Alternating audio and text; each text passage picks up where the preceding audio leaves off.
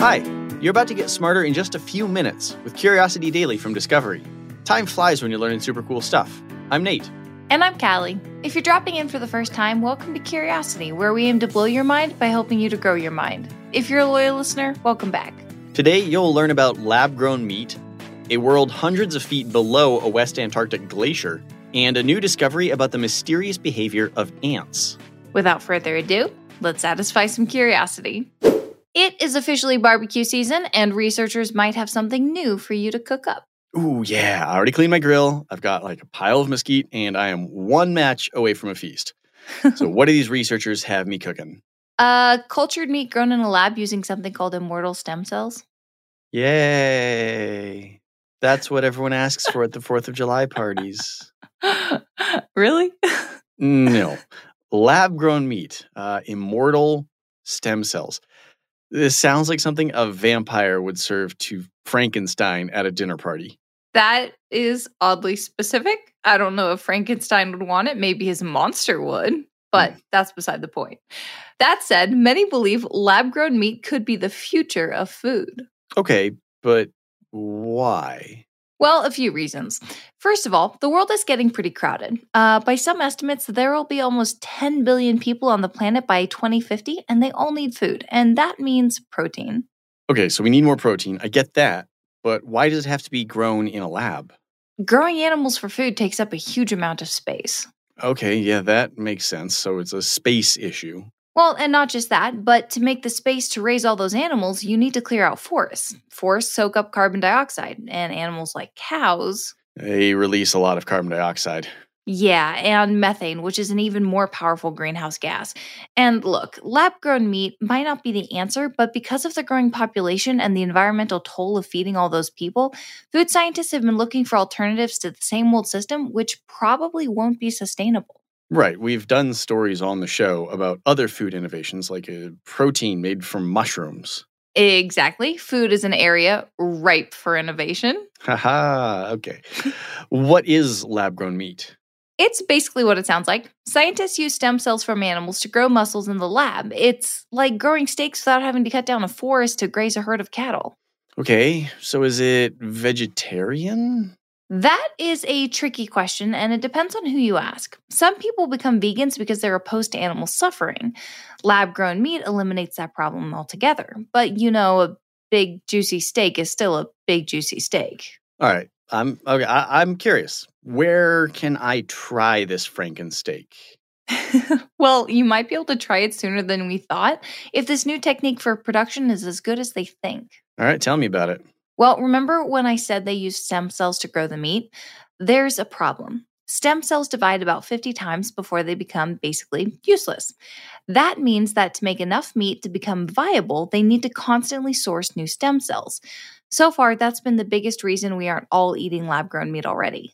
I mean, it could also be because it's lab-grown meat. Okay, yeah, good point. So a graduate student in biomedical engineering at Tufts University Center for Cellular Agriculture named Andrew Stout and his team developed a way to take regular bovine stem cells and make them immortal. Like they live forever? I mean, sorta. The study claims that they've been able to double the immortal stem cell over 120 times, and that throughout all that, they keep their ability to make meat. Huh. Okay, so how does it taste? Interestingly, it's not exactly like mature muscle that we usually think of as meat, but it's incredibly similar. They think they can replicate the flavor and texture of natural meat, but there's some more research to be done. I guess for now, I'll stick to other proteins. Yeah, like, crickets. I was thinking more like chicken, but okay. See, there is a whole world just available out there to you that you don't know about yet. It's going to be great. If you think about it, Dr. Frankenstein would be way more interested in synthesized meat than his monster would. You're probably right, actually, now that I think about it. In fact, does Frankenstein's monster even need to eat? Now I want to take you to Antarctica. No. I'm gonna need a sweater. Maybe some mittens, too. So when we think of Antarctica, we think of ice and snow, right? A frozen, lifeless white grey void where only the boldest can survive, and only if they're lucky. Yeah, okay, that was very dramatic, but also accurate. But the thing is, Antarctica is actually the land that sits hundreds of feet below the ice.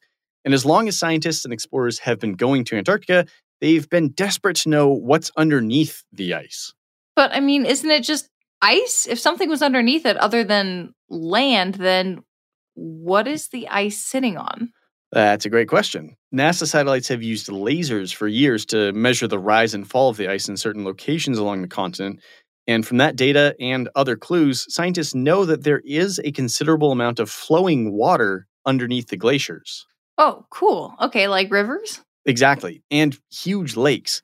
The thinking is that the warmth of the Earth actually melts the lower layers of the ice, and the resulting water eventually flows out to the sea. Researchers have actually drilled holes in certain spots to have a look for themselves. All right, what did they find? In the past, sort of you'd expect. Cold water, silt, some fossil matter from millions of years ago when the climate there was warmer. In some places, they've found what amounts to basically a seabed desert. In other spots, they've found microbes thriving. But nothing prepared them for what they recently found on the coastal plain of the Cam Ice Stream, which is a glacier in West Antarctica. I am so curious. What did they find? So it all started with meticulous radar mapping and data from NASA and a research team led by Craig Stevens, a physical oceanographer at the National Institute of Water and Atmospheric Research in Wellington, New Zealand. They knew that there was some kind of structure below the ice in this particular spot, maybe a cavern, and they knew that there would be water. So they used a warm water drill and began drilling. Down, down, down they went in the ice until just after about 500 meters, the space opened up. Was it a cavern like they thought? More like a cathedral, but even bigger than that. It's high enough to fit the Empire State Building and about half the size of Manhattan. Holy cow. And it's basically filled with water. So they lowered the camera on the end of the drill down into the water, and as they got to the bottom, what they saw stopped them in their tracks. What was it? Life. It was teeming with life. And not just life, animals. It was a bustling ecosystem hundreds of meters below the surface of the ice, 500 kilometers from the nearest open ocean. Like fish? Marine life. Lots of them were these orange animals scurrying through the water near the bottom that were later identified as crustaceans called amphipods, sort of like shrimp. What? Okay, so what were they doing down there? Like, how did they survive? That's kind of the coolest thing about this. They think the glacier itself is what's keeping them fed. Silt and microbes and bacterial life from millions of years ago create this incredible ecosystem where life can thrive. And that has even bigger implications for other planets. Exactly. If life can find a way here, there's hope that we'll find it underneath the icy surface of Europa or other moons of Jupiter. Well, if they do find life on another planet, you'll hear about it right here on Curiosity Daily. Nice shout out. Thank you. For ourselves. Yes. Wildlife ecologists in Australia made an accidental discovery on Kangaroo Island when they were checking on pygmy possum and bat nest boxes. Sounds like this sounds like the start of a crazy episode of a nature show. So what did they discover? Okay, a colony of dead ants. Except they weren't dead. Those aren't possums or bats at all. But wait, what? Okay, so Associate Professor S. Topa Petit opened up a box only to find an entire colony of what she thought were dead ants. But then one of them moved. So they were faking it. Playing possum, I believe it's called. That's exactly what they were doing, or so the researchers think. If so, that means that when these ants sense danger, they basically play dead. Well, other animals do this too, right? So why is it such a big deal? A couple of reasons. The first is that it's the first time a colony of ants was observed doing this behavior, which is groundbreaking. All right, that's pretty cool, actually. Who knew we'd still be making discoveries like this about ants? Exactly. But the second reason this is a big deal is because it wasn't just one ant playing dead. The entire colony collaborated to play dead at around the same time.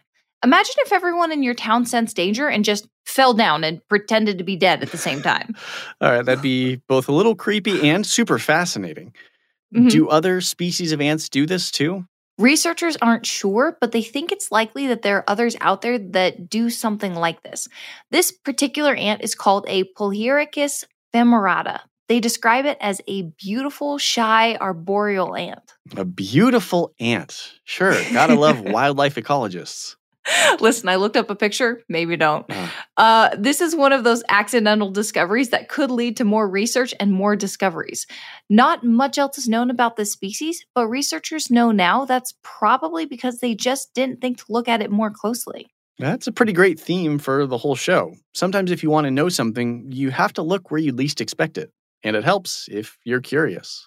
Well, stay curious, my friends. Let's recap what we learned today to wrap up. Researchers have developed a method for creating stem cells that last longer than typical stem cells, which could lead to a breakthrough in production of lab-grown meat. Scientists drilled deep into a glacier in West Antarctica and uncovered a thriving marine ecosystem over 500 meters below the surface of the ice. The surprising discovery helps researchers better understand the Arctic ice and gives hope that life could be thriving on other icy planets. Wildlife ecologists made an accidental discovery when they uncovered an entire colony of dead ants, except they weren't dead.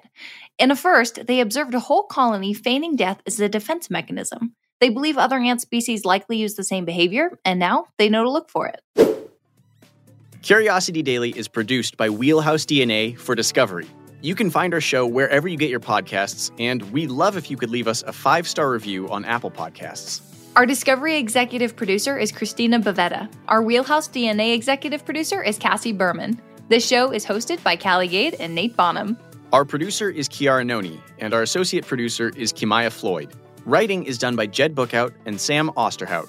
Our researcher is Marla Friedson. Sound design, audio engineering, and editing by Nick Carissimi. I'm Nate Bonham. And I'm Callie Gade. We'll see you next week.